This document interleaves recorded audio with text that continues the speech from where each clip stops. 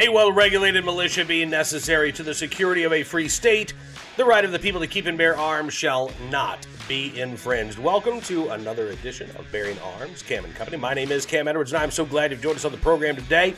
We're going to be talking with my friend Mark Walters from Armed American Radio, about what's going on in San Jose, California, where the city's become the first in the nation to require all legal gun owners to purchase mandatory insurance as well as pay a mandatory fee to the city in order to exercise your right to keep and bear arms. Yeah, it sounds awfully unconstitutional to me as well.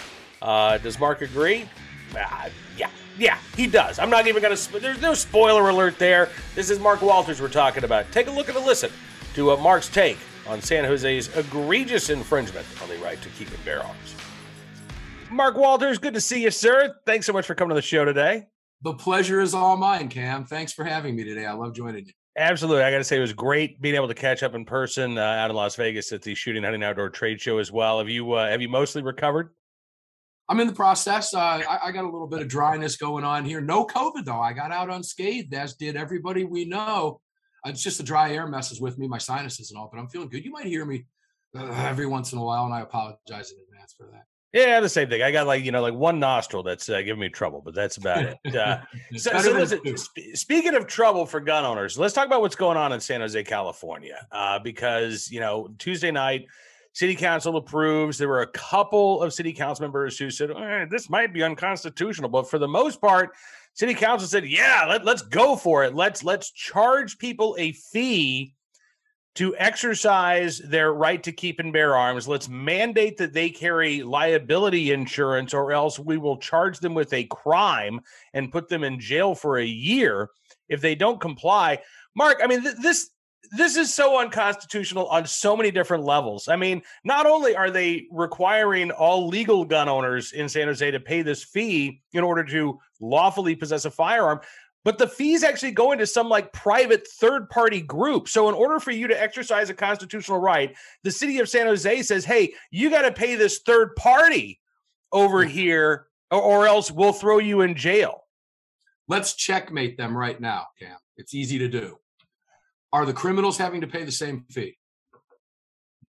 No. Of course not, which is why it's unconstitutional on so many levels, as you just pointed out. Look, I have a private insurance plan I've had for a couple of years. I have X insurance. It's a real insurance. I have liability. They cover my business. They cover gaps in my homeowner's policy. It's a real insurance company, but I choose to have that.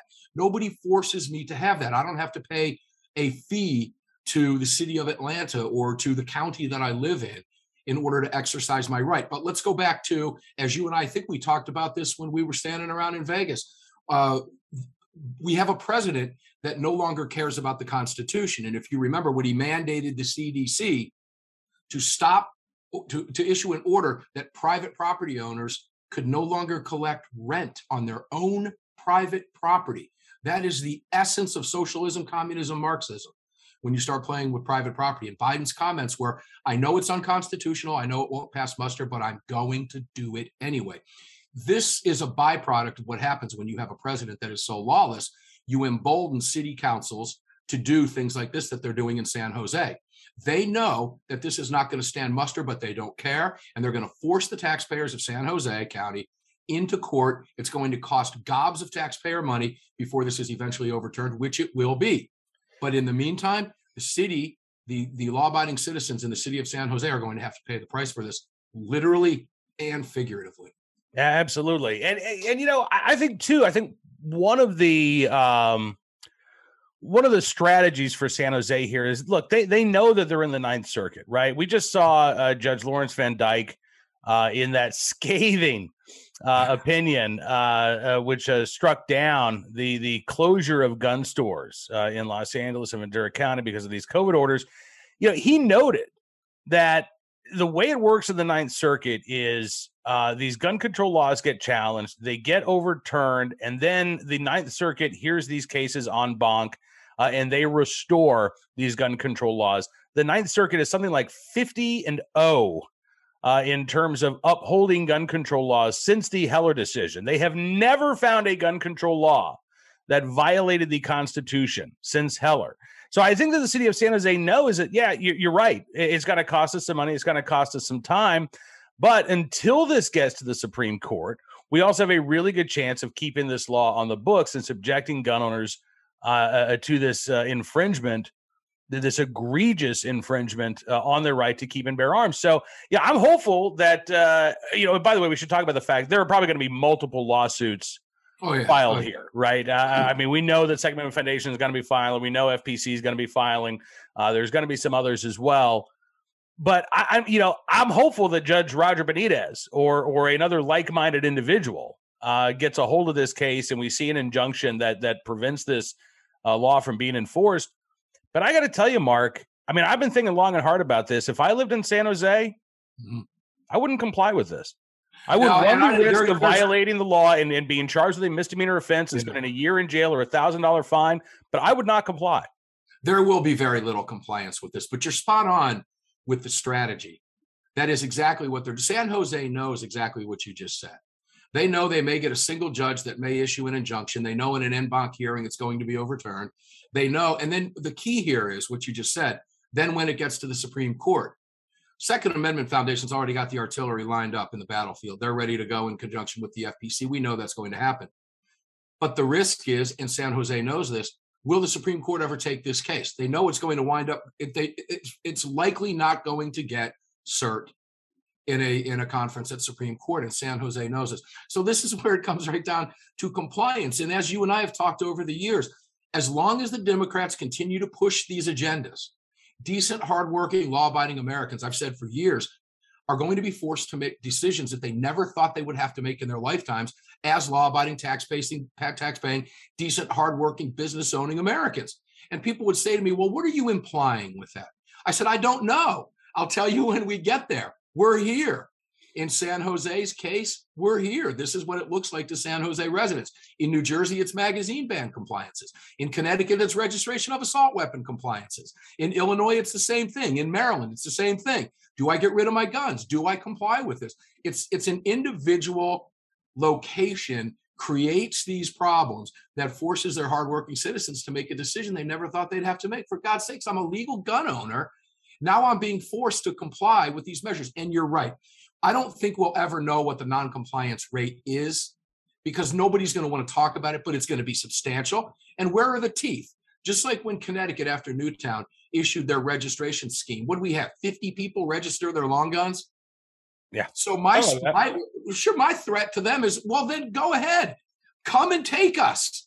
Put us in jail. They never act on this. It's nothing but show. But the sad part about this, Cam, is we have a subset of Americans that love this. You have the Brady campaign that is pushing this in San Jose, blatantly outright supporting this. They've never met a measure that infringes on law-abiding Americans' rights that they haven't fully embraced and wanted to make love to. And this is just another example of that. Every single left-wing organization embraces this type of mandate. And we're seeing that word now creep into the lexicon since COVID. Now it's a mandate.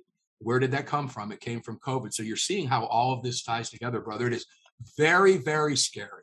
It is. And here's the thing, too. I mean, you talk about, what happens in Connecticut and what happens in San Jose and all these, different localities with their own little tweaks.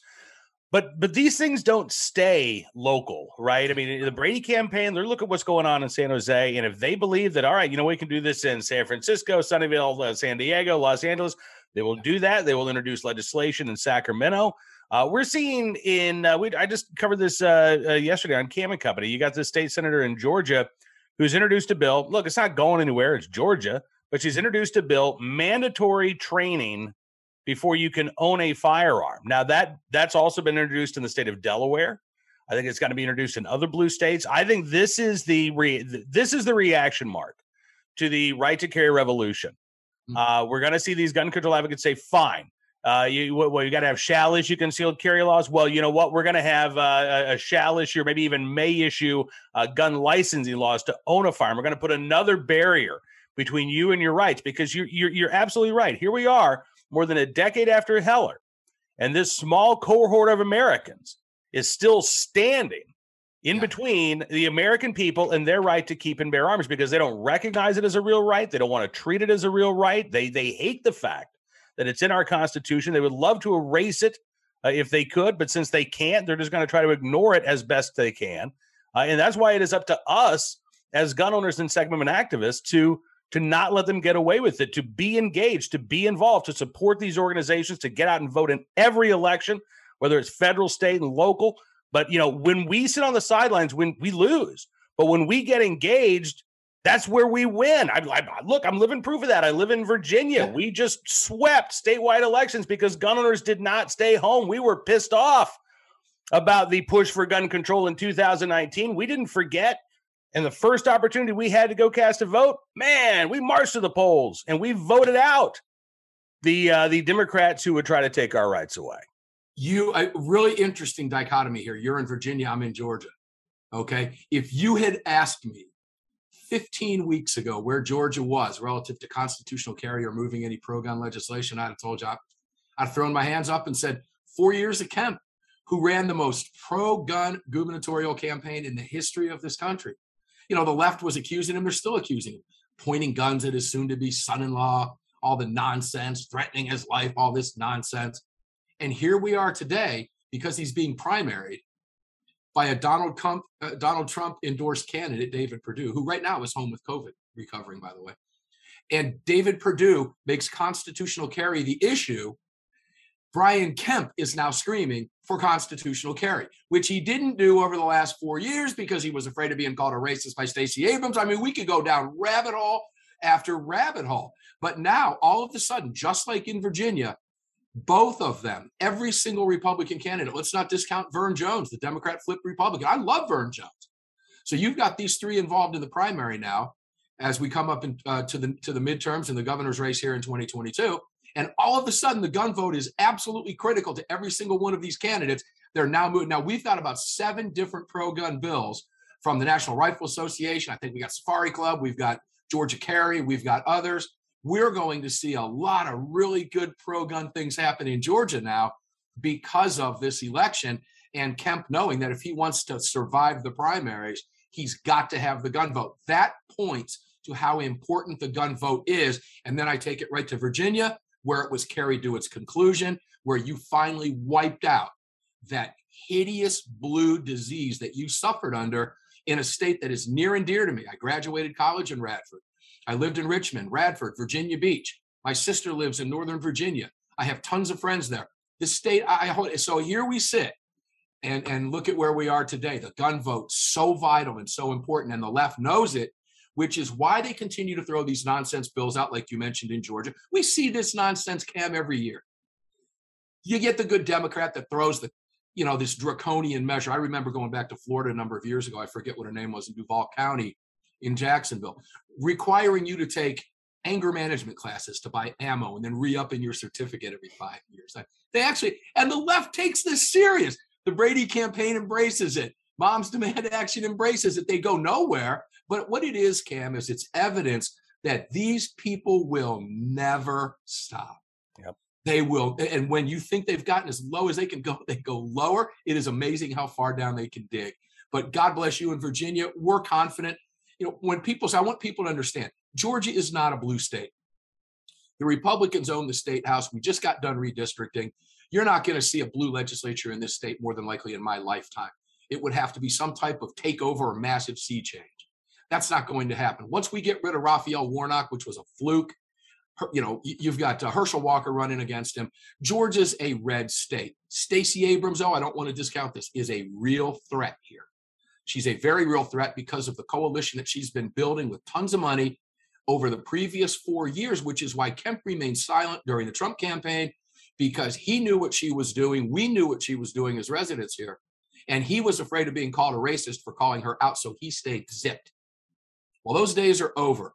And the threat that she poses to this state is very, very real.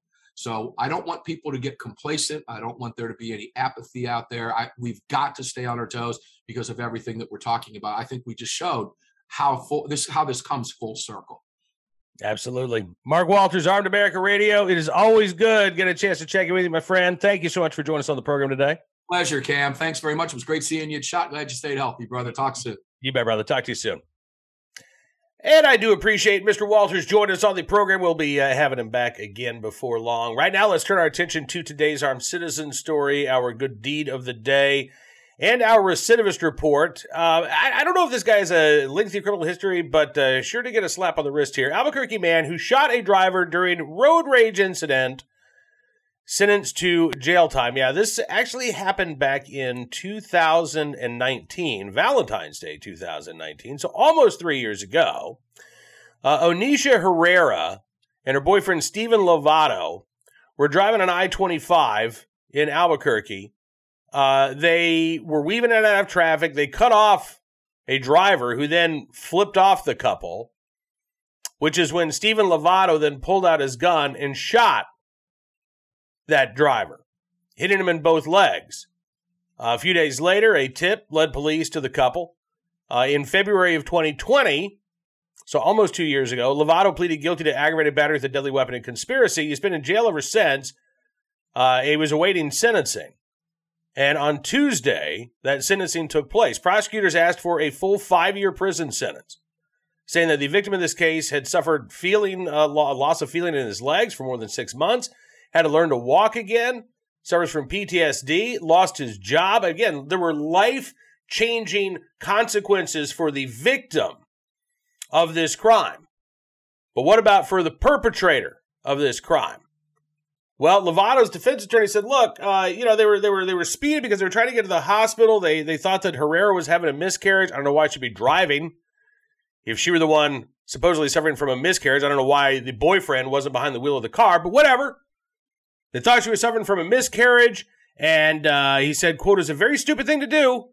They had no business being with a gun in the car, but nevertheless, this is not a situation of somebody flipping off and out of anger. The gun came out. I think basically the attorney said my client was dealing with the stress of believing his girlfriend was suffering from a miscarriage," which is a stressful situation. Doesn't give, I don't know how that results in shooting somebody that flipped you off after you cut them off in traffic. I don't know how those two things actually go together.